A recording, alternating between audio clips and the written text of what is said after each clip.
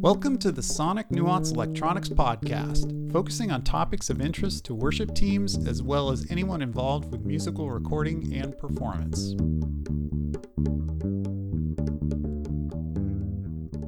Today's interview is with Tyler Voas, Worship Director at Northwest Community Church in Phoenix, Arizona. Hi, Tyler.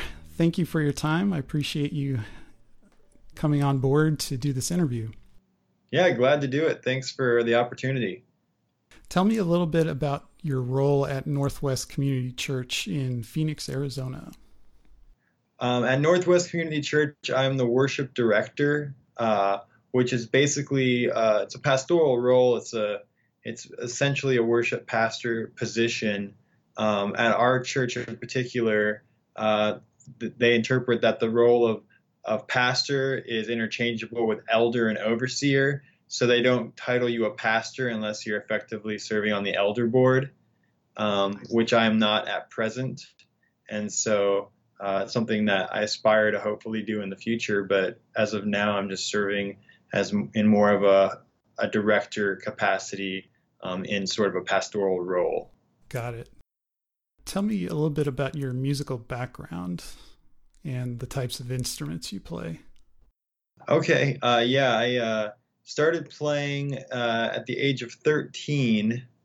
I picked up a acoustic guitar. My grandpa had lying around, nylon string guitar.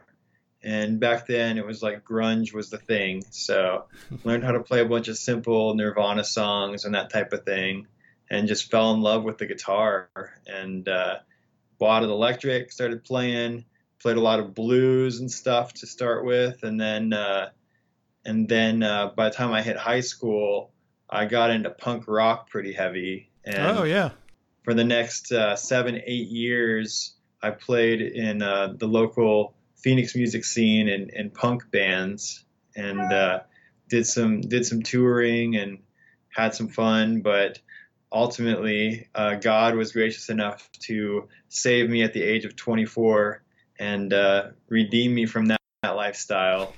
And I bet you have some stories, don't you? Yeah, there are definitely some stories. It was a bumpy road there for a while.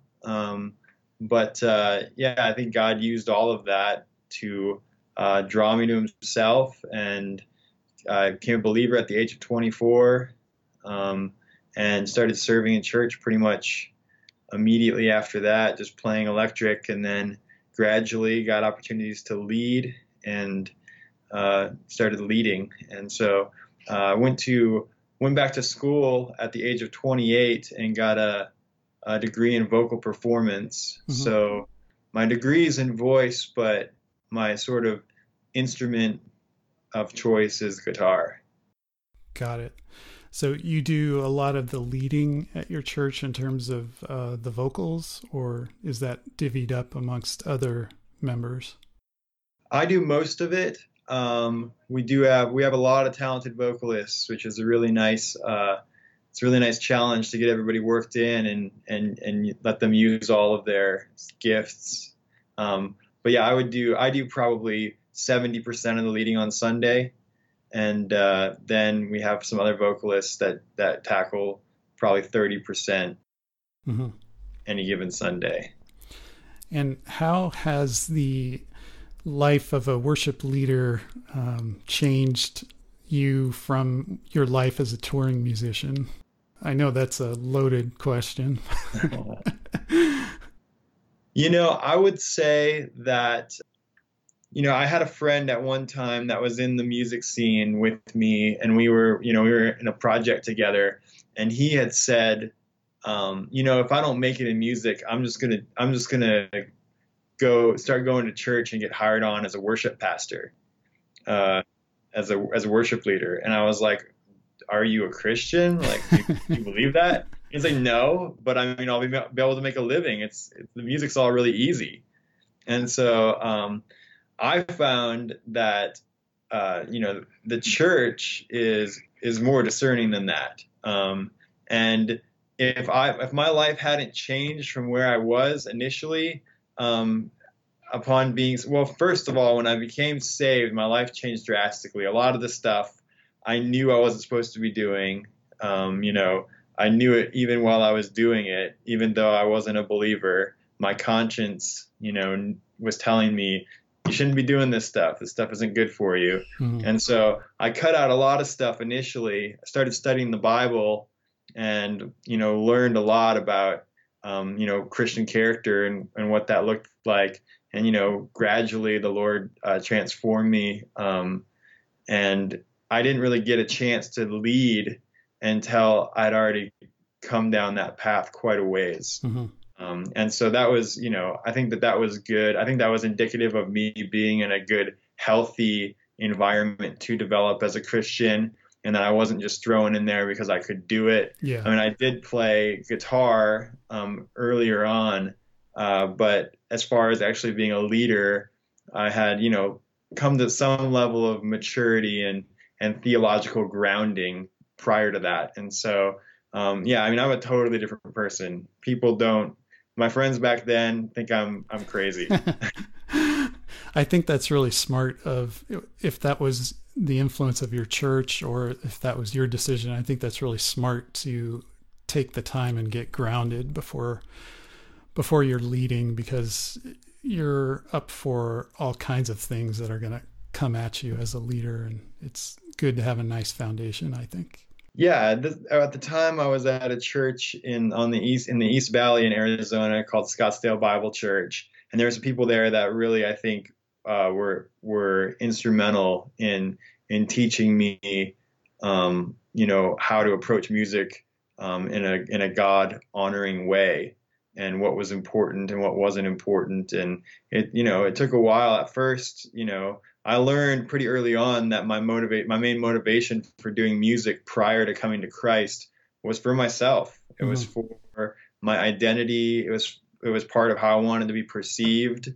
Um, and it was just a source of pride. And so early on, as I was playing, um, I think, you know, through some good leadership, I was able to see some of that and recognize that I needed to, you know, be doing this for the right reason, and that is to serve others, you know, and to glorify God primarily. And Mm-hmm. so, so yeah, I mean, it was really good, and I think, you know, it's then getting the opportunity. I think there's sort of like a hand in hand type of relationship between getting, you know, coming to a point of maturity where you're prepared to lead, but also then, you know, kind of accepting that calling Mm-hmm. and recognizing that it's a high calling, that, you know, that we're to live lives that are above reproach, that we're a public figure in the church. Mm-hmm. And I think that taking on that role of servanthood in that capacity also encourages you to become more mature and become more holy, and, you know, cut the things out of your life that are in the way of your ability to serve the individuals of your church and to serve God. Great.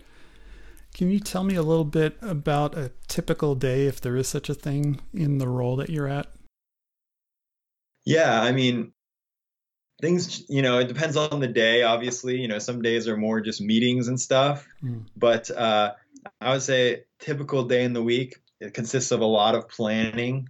Right now, we're ramping up for our big Christmas presentation, and so, you know, getting some orchestral instruments that we plan on using in place, and you know, getting all the choir music lined up and ready to go and put in the folders, and just all the things that come with that, all the musicians that need to be scheduled, and make sure we have who we need. We've been trying to track down some extra brass players that we want to hire Wow. for Christmas, and so we're kind of going. This is my first year here at this church, and being in charge of a Christmas concert of this scale. And so I'm kind of learning on the job when it comes to this particular season. But a lot of my time right now is dedicated to that. On the other side, we have, you know, youth ministry that I work with those leaders. I meet with them regularly, make sure that they're equipped and ready to serve in their capacity. Make sure they're, you know, musically growing and moving on a good path there. We have a hymn sing coming up at the end of October that we have. We're going to do a little bit more traditional thing, just kind of give people the opportunity to kind of sing four parts if they know how to, or at least kind of be exposed to that. And just get together as a church and sort of celebrate some of the traditional old hymns that we don't necessarily do in that genre on Sunday. That's great. I And like so that. just we kind of have a rotation of different things going on at any given time that, a lot of planning through the week and preparing for that, as well as obviously planning for Sunday morning and rehearsing for Sunday and getting all that stuff in place. And since you mentioned Christmas, just for our listeners, this is October 19th. So just to give the new worship leaders an idea of the amount of planning that goes into Christmas. Christmas is kind of like the Super Bowl for worship musicians, I guess. Definitely. And Yeah, and Easter, sorry. for sure. Yeah, we started actually planning a couple months ago for this. And so right now, I would say 75% of everything is kind of in place. And so we're kind of on the home stretch as far as getting all the pieces in place. So hopefully that when the season comes, the dominoes just fall and everything runs smoothly. I'm sure inevitably there will be things that are more challenging than that, but ideally, having everything set up, and it's just a lot of work. I mean, if I was to try to do the last 2 months of work in just the month of December, I'd be working 80-hour weeks. Yeah. And so just trying to get all that stuff lined up. And, it depends on the scope of what you do. And one of the things, I've been at NCC for about a year and a half now, and the ministry is much bigger than any church that I've been at where I've been in charge. I've been at, Scottsdale Bible is a really big church, and I was on staff there for a while as an intern. But I mean, they have a staff member to handle everything. They got a staff member that's dedicated to pro presenter for all the different Uh-huh. venues that they have. They got a staff member that's dedicated to, arranging and music directing exclusively. They've got a staff member that just basically, leads and handles kind of like the leadership role over there. So I mean, they've got all these different staff members. And at smaller churches, you're the only guy, and you might have a few capable volunteers, and that's it. And so obviously your Christmas plans are going to be more minimal. Mhm. Here at this church, we're a church of about 600-700 on any given Sunday, and there's quite a bit of musical talent, which is awesome. But it also, there's capacity to do these bigger kind of concerts and stuff and showcase some of the people that we don't use, on Sunday in and Sunday out, some of the more orchestral instruments and that type of thing. So yeah, it's exciting. I'm really excited about it. Now you mentioned a bunch of different type of genres, but if ignoring Christmas and Easter, can you tell me what the makeup of a worship team on average would be? Like guitar, bass, drums, that kind of thing, or is it violins and horns? Yeah, typically we do, the core group would be guitar, acoustic guitar, electric guitar, bass, drums, piano, keys. And then we have a banjo that we kind of rotate in, and a violin that we rotate in kind of as needed depending on what we're doing that Sunday. But those are the core instruments that we use Sunday in and Sunday out. Got it.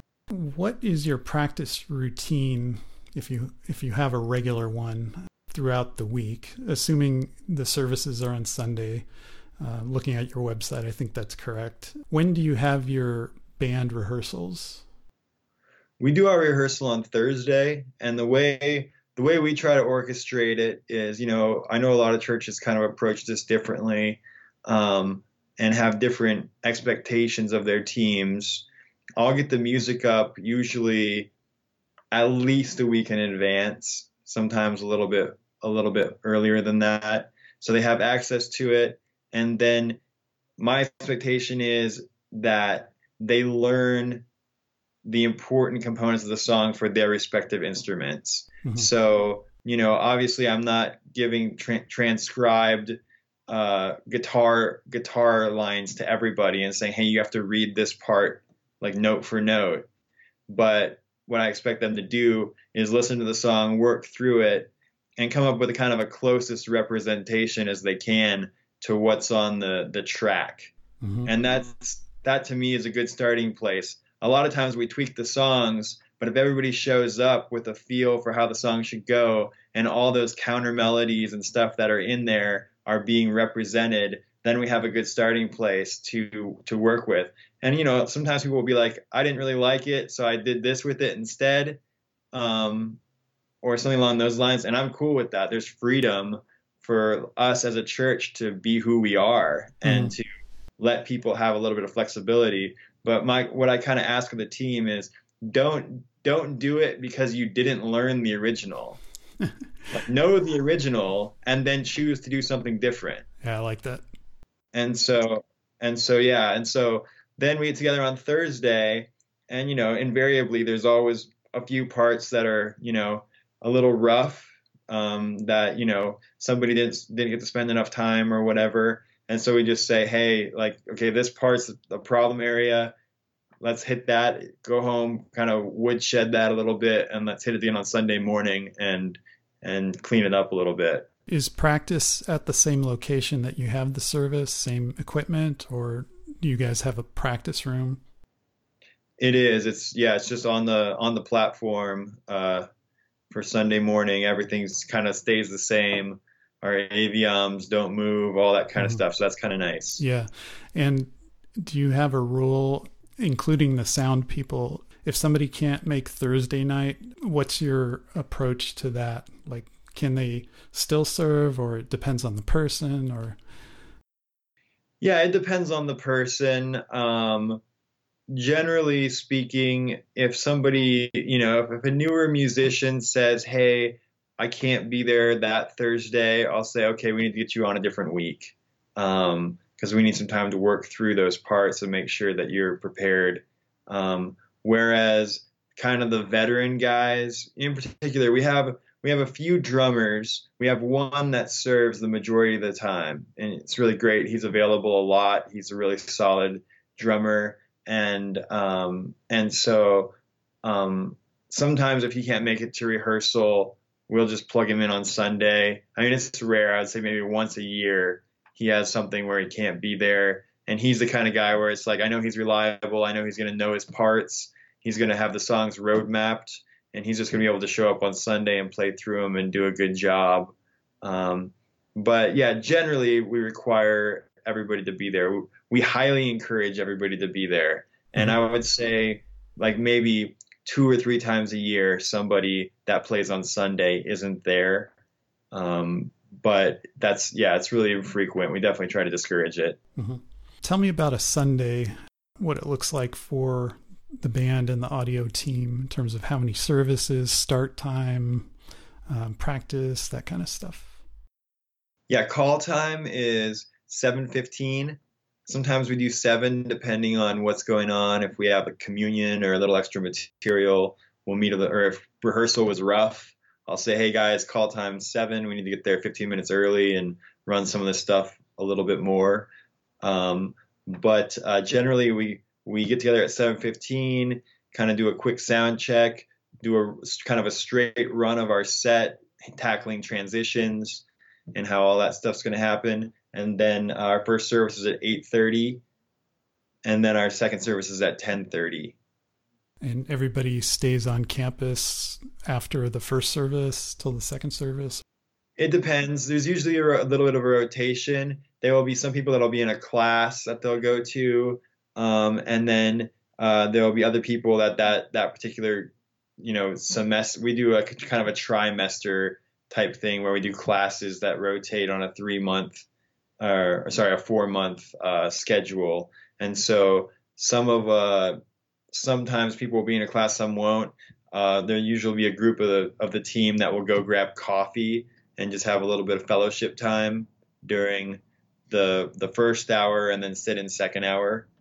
And so it's good team building opportunity to kind of get to know people and what's going on and during their week. Sometimes I think as worship teams, we spend so much time together playing music that we don't get to know each other Yeah. in a way that's healthy. And it's really good for our team to have, some time together to talk through life and kind of what's going on and help to, bear each other's burdens in that way instead of just being all sort of performance and production oriented on Sunday morning. Yeah, I totally agree. I think if it's approached as like a small group, if you want to use that terminology, I think it's a lot healthier where you have people praying for each other and, like you said, sharing burdens and whatnot. So I think that's great that you guys do that. Yeah, definitely. And we do a devotional before every rehearsal too. So we'll spend some time in the Word, spend some time praying for each other. And sometimes, like I think it was last week, we spent almost an hour doing that, and our rehearsal was cut a little bit short as a result. But it was great. I mean, the Lord was faithful. Sunday came together. It all worked out. And to me, that's the more important thing ultimately is, that we're growing spiritually, that we're getting opportunities to have that fellowship and be the church, Mm-hmm. as well as, I think a lot of times musicians get kind of lost in the hustle and bustle of preparing for Sunday and getting all that stuff together. And they don't really get served Mm-hmm. by anybody in the church because they're just always tied up getting stuff done. And so that's a really important part of what we do. True. You mentioned that you try to have the song list up a week before. What goes into the decision of the set list, and what is going on behind the scenes? Like, are you coordinating with the person giving the sermon? Yeah, we really don't approach it that way. We're, like I said, I've been here for a year and a half, and the senior pastor and I have a good working relationship. He's teaches expositionally, so he'll just like walk through a book, and sometimes he'll only hit 4 or 5 verses on a Sunday, and it'll be about, like, right now we're in First Corinthians, and like last Sunday we were in chapter 10 where he's talking about not partaking in the table of demons. And so, trying to wrap songs into that is, would be a little challenging. Unless you play But Highway to Hell or something like that. right, exactly. And so usually what we kind of do, our approach isn't so much, I mean, occasionally there'll be a song that's like, oh man, it's going to go with this message. Great. Like, we'll do that. Usually what I try to do is just keep the majority of our stuff gospel centered. And so our music is very focused around the gospel. I try to, there's different categories of songs that I kind of categorize mentally. And, I've heard like different people say 5 categories. And I think a lot of the songs kind of cross over. So you have songs that are about God and who God is, like songs of ascription. You have songs of thanksgiving, thanking him for what he's done. You've got songs of testimony, talking about what, our experience as believers and sort of, unpacking how God has changed our lives. And so anyway, there's a bunch of different elements that I like to try to balance out. But ultimately, I want the gospel to be the center point. And so on any given Sunday, and then there are other considerations. We have a blended congregation. And we do both services are the same. And so I'll usually try to do one hymn that we'll do obviously in a more contemporary arrangement with kind of acoustic guitar driven usually. And then I'll usually try to do kind of like a modern hymn as well on any given Sunday. By blended, you're talking about age? Yeah. Okay, got it. And yeah, so we do like kind of blend the hymns and the contemporary music in a service, just to kind of serve the broad scope of the people. And I think it's good to, it's good to have the younger people in touch with where we've come from, like where we come from as a church. And that, there are great hymns of the faith that were written, 1300 years ago that they've heard and they know them, and they might not get to sing them, they might not listen to them when they're driving around or anything, but I think it's good for people to kind of like be familiar with those and the body of work that the church has kind of compiled as far as the songs that they've written. And so I'll usually do more of a traditional hymn in a more contemporary format. Usually it kind of has more of like a folk flavor. That's where like the banjo or the violin comes in really, really handy. There's a And lot then, of bluegrass, gospel centered stuff from way back that I discovered recently. Bill Monroe and those guys. So there's a long tradition of banjo. So I encourage you yeah, to keep it yeah, going. definitely. Yeah, there's some good stuff. And I mean, yeah, it's really neat too, because a lot of the younger kids resonate with the kind of the folk genre, the indie folk genre. It kind of came back with a vengeance. And so it's kind of a neat way to sort of, tie the old in with the new. And we found it to be really effective here. Then usually I'll do like a more contemporary hymn, like In Christ Alone, Mhm. How Deep the Father's Love for Us, or Before the Throne of God Above, All I Have is Christ. They're kind of written in more of like a hymn format, but they're a little bit newer. And then the rest of the set will generally be more contemporary stuff. Got it. Any original material? I don't really do much writing. When I was in the secular music scene, I was like primarily a songwriter. That's primarily what I did. Um, I've written a few songs. Ultimately, though, what I discovered uh, about songwriting for the church, for like worship material, is that it's, I think, one of the most challenging genres to write in, because you're writing secular songs. You could be like, like the Beatles, half their lyrics don't make any sense, and Right. they admit that they don't mean anything. They're just like, hey, whatever, just we like the way the words sound together, it's all good. But when you're writing worship songs, like the words have to be substantial, like they have to mean something, they have to be well crafted, well thought out, theologically correct. Yeah. They have to be fresh, because you don't want to just regurgitate what's already been said in 20 other songs that you sing in your congregation. And so, yeah, I found it to be really challenging. I think I watched an interview with John Foreman, and he said the same thing. Like the most intimidating genre to write is worship music, because you're dealing with such an important subject matter, and it's hard to write, songs that are simple enough for people to sing along with, that actually say something in a fresh way. Yeah, I totally agree. And as a songwriter, you're a teacher in a way, and you're going to have to account for the lyrics at some point. Yeah, that's definitely true. Some of your influences vocally and instrumental wise, and this can be secular or not. Well, I've been told that, um, try as I might, I can't fully remove the punk rocker Good out for of you.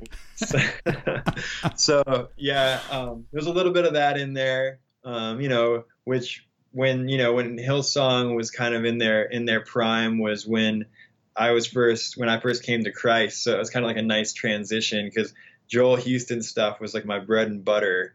Um, but but yeah, then having gone to school, um, for voice, I had to do a lot of classical stuff, and so, which was, I didn't like it at first, but I grew to appreciate it, and it was fun. I learned a lot about my voice that way.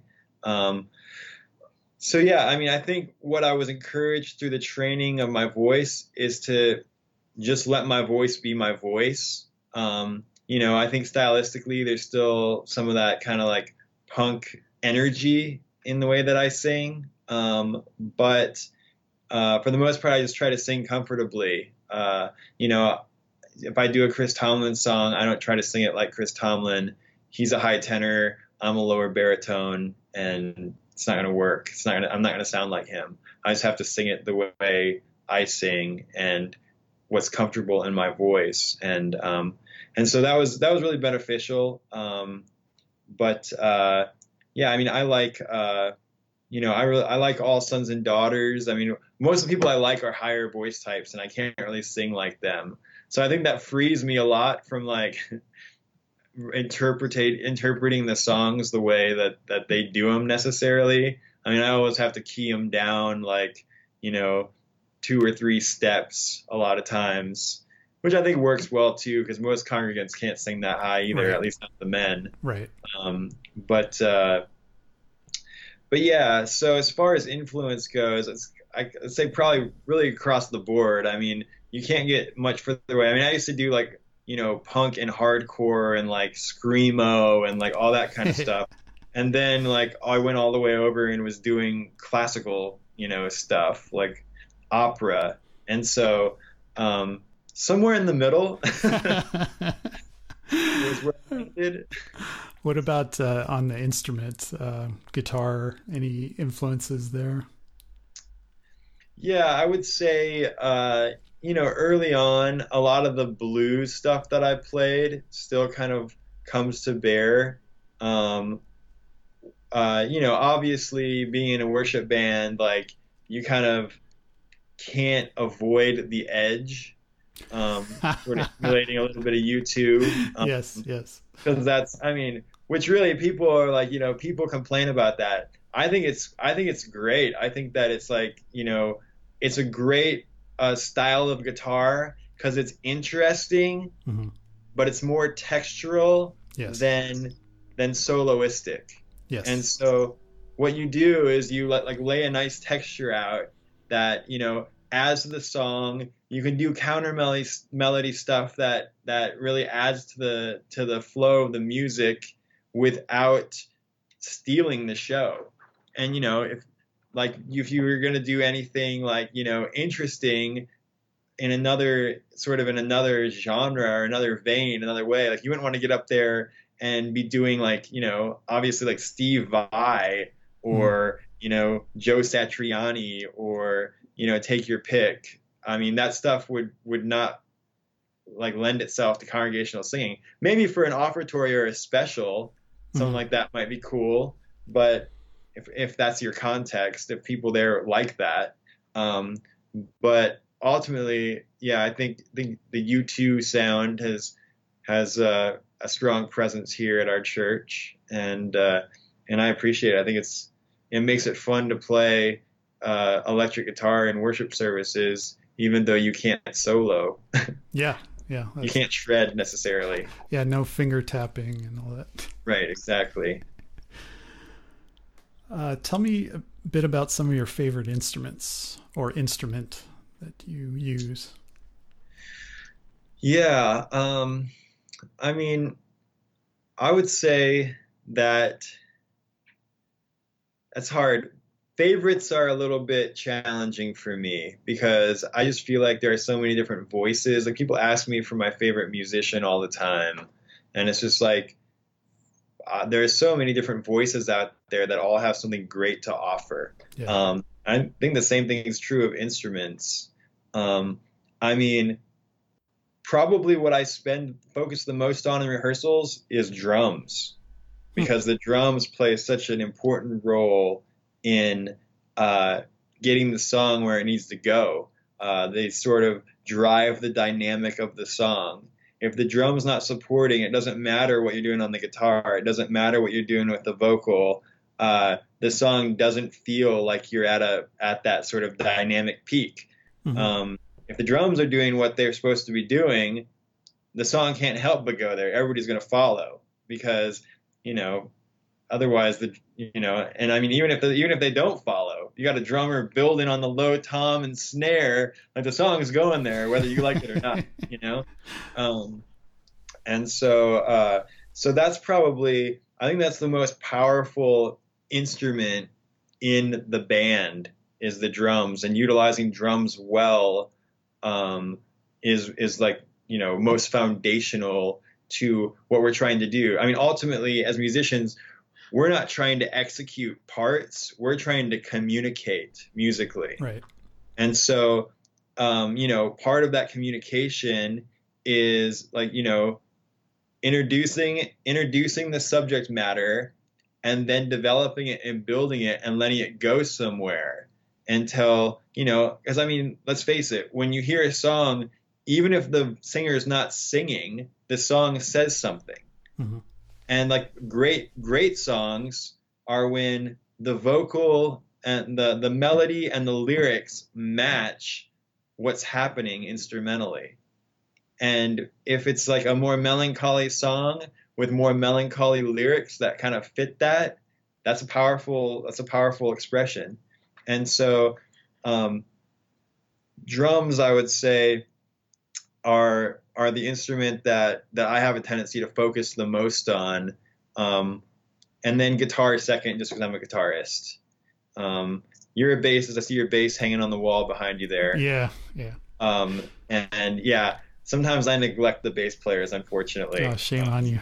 Yeah, I try to do better about that. I'm But just usually kidding. the bass player will follow the drummer. So if I address what the drummer's doing, then the bass player kind of gets the indication of where he needs to go based on what the drummer's doing. Absolutely. If he's doing an eighth note build, that the bass player is doing an eighth note build. Good point. Very good point. Do you guys play with click tracks, or does it depend on the song? Depend on the musician? It depends. Yeah, we normally do. It does depend. We have a choir, and when the choir sings, we have a tendency to not use click, just because we want to make sure that, obviously we're not going to pipe the click through the choir monitor. And Mm-hmm. so they can't hear that. And so we want to make sure that if where the choir goes, the band can go too. Mm-hmm. And so generally speaking, when the choir sings, we don't use click. And we just found that hasn't been that helpful in that instance. And sometimes depending on the drummer, we have a couple drummers that aren't as adept to it, and so, but they have a good feel. They're not all over the place, Mm-hmm. and so it's just sort of like a preference thing for them, that they just have a really hard time with it. It's hard for them to interpret the song well while trying to follow that click, and they have a tendency to start ignoring it, and we get a little bit off, and then it's just a mess. And it's just so that's something that, eventually I'm hoping that we can all, that they'll get to that place, and we still rehearse with it. I still ask them to rehearse with it uh, uh, relatively frequently, but I'm not married to it. So there are certain moments that a slight fluctuation in tempo can really do a lot for a song. Yeah. Yeah. I And agree.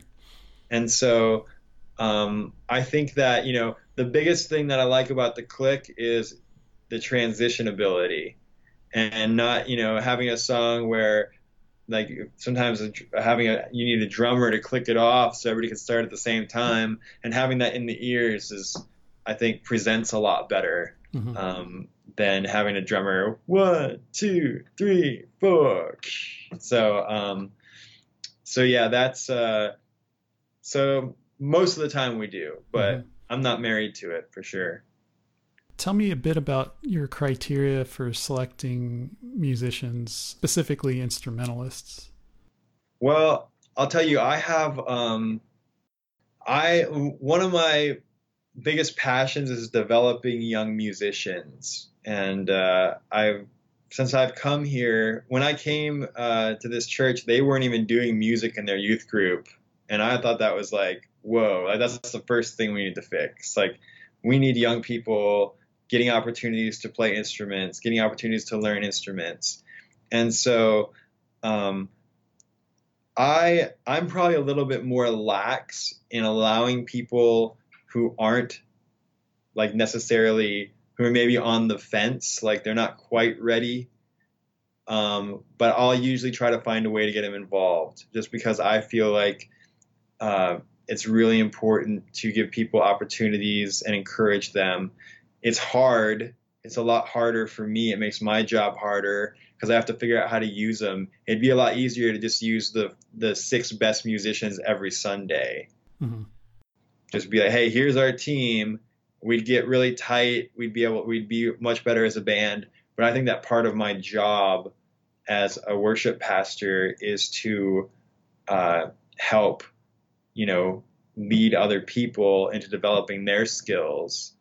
And it's been really rewarding because a few of the people, not everybody puts the time in, and you kind of see that after a while. They have, you have some people that get an opportunity and they just go crazy with it, and they start practicing all the time, and they're gung ho about it. And then you see other people who, kind of play as a hobby, and they play once in a while. You give them an opportunity, and they're kind of like, they don't really work very hard at it. They're not prepared when they show up, and these different things. And at that point, I just talk to them and say, hey, like, I don't know if this is what you're called to. Like, you don't really seem to have a strong passion for it.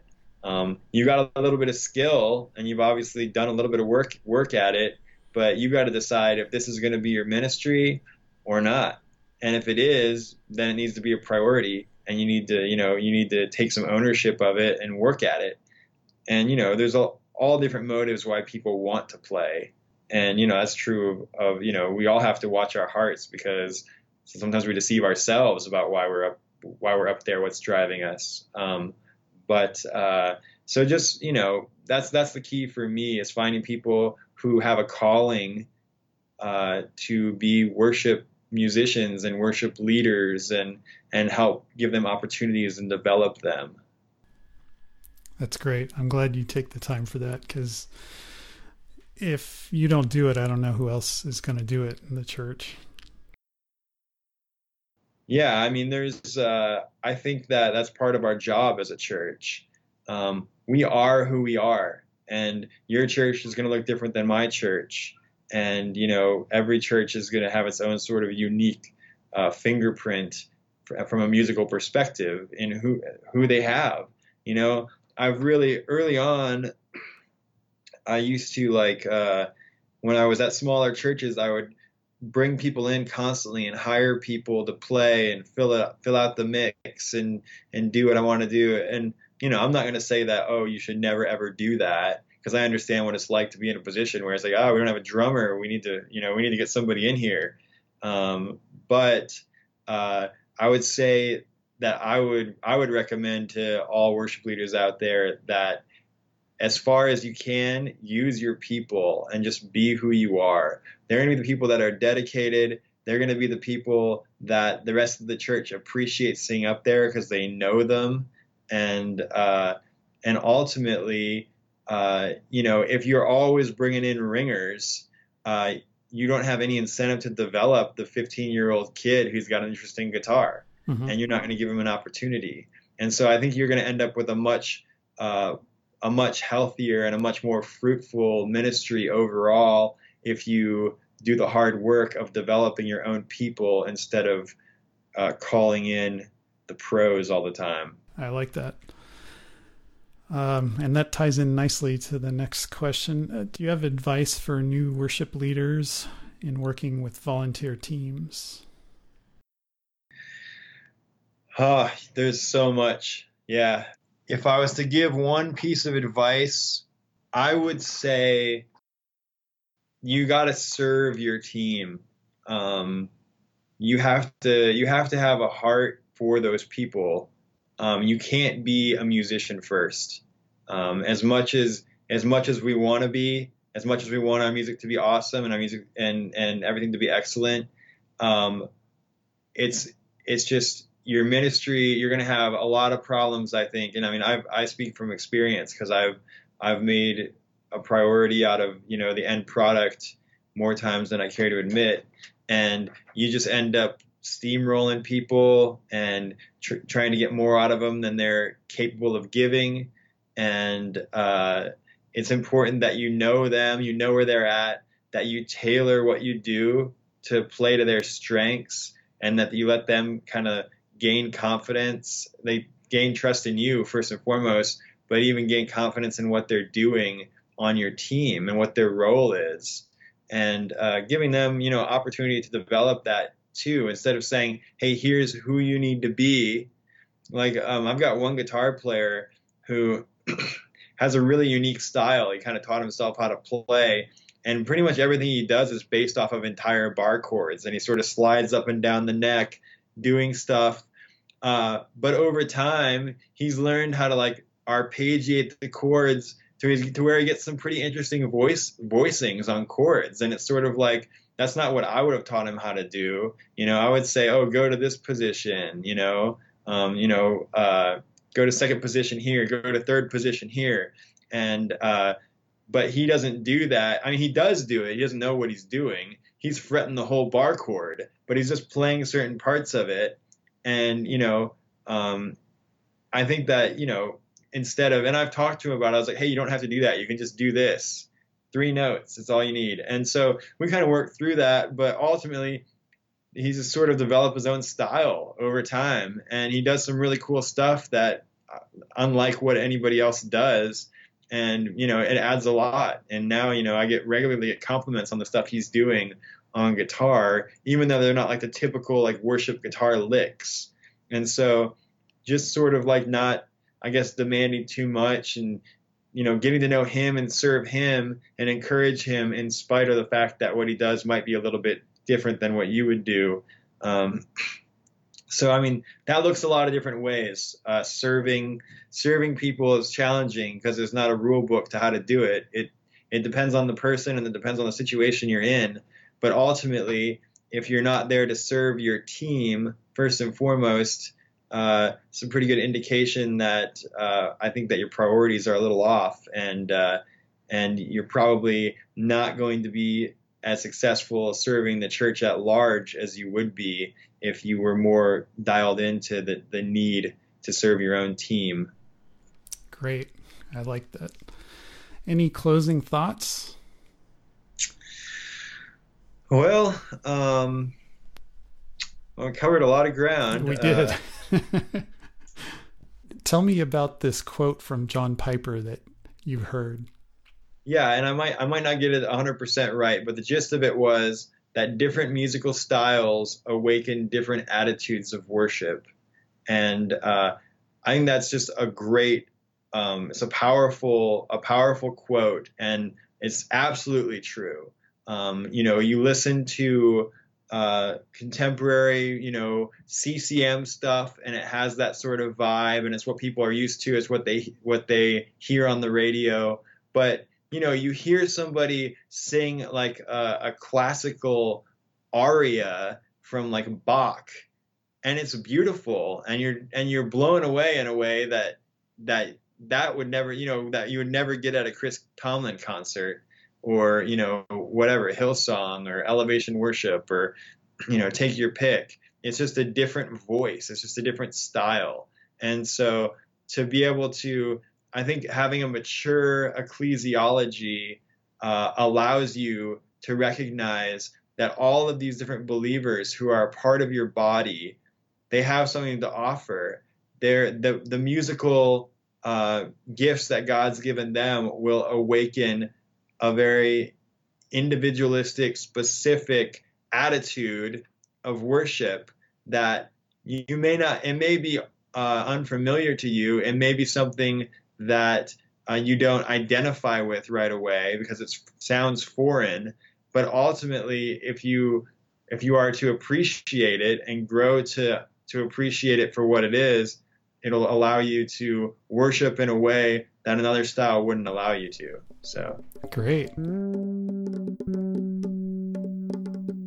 Thank you for listening to this Sonic Nuance Electronics podcast.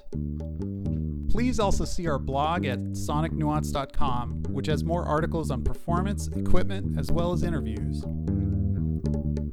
SonicNuance.com has handmade rugged direct boxes with phantom-powered chromatic tuners, as well as instrument and headphone extension cables. All products are designed, tested, and made in the USA for the ultimate in fidelity and durability. Sonic Nuance Electronics. Simply sound.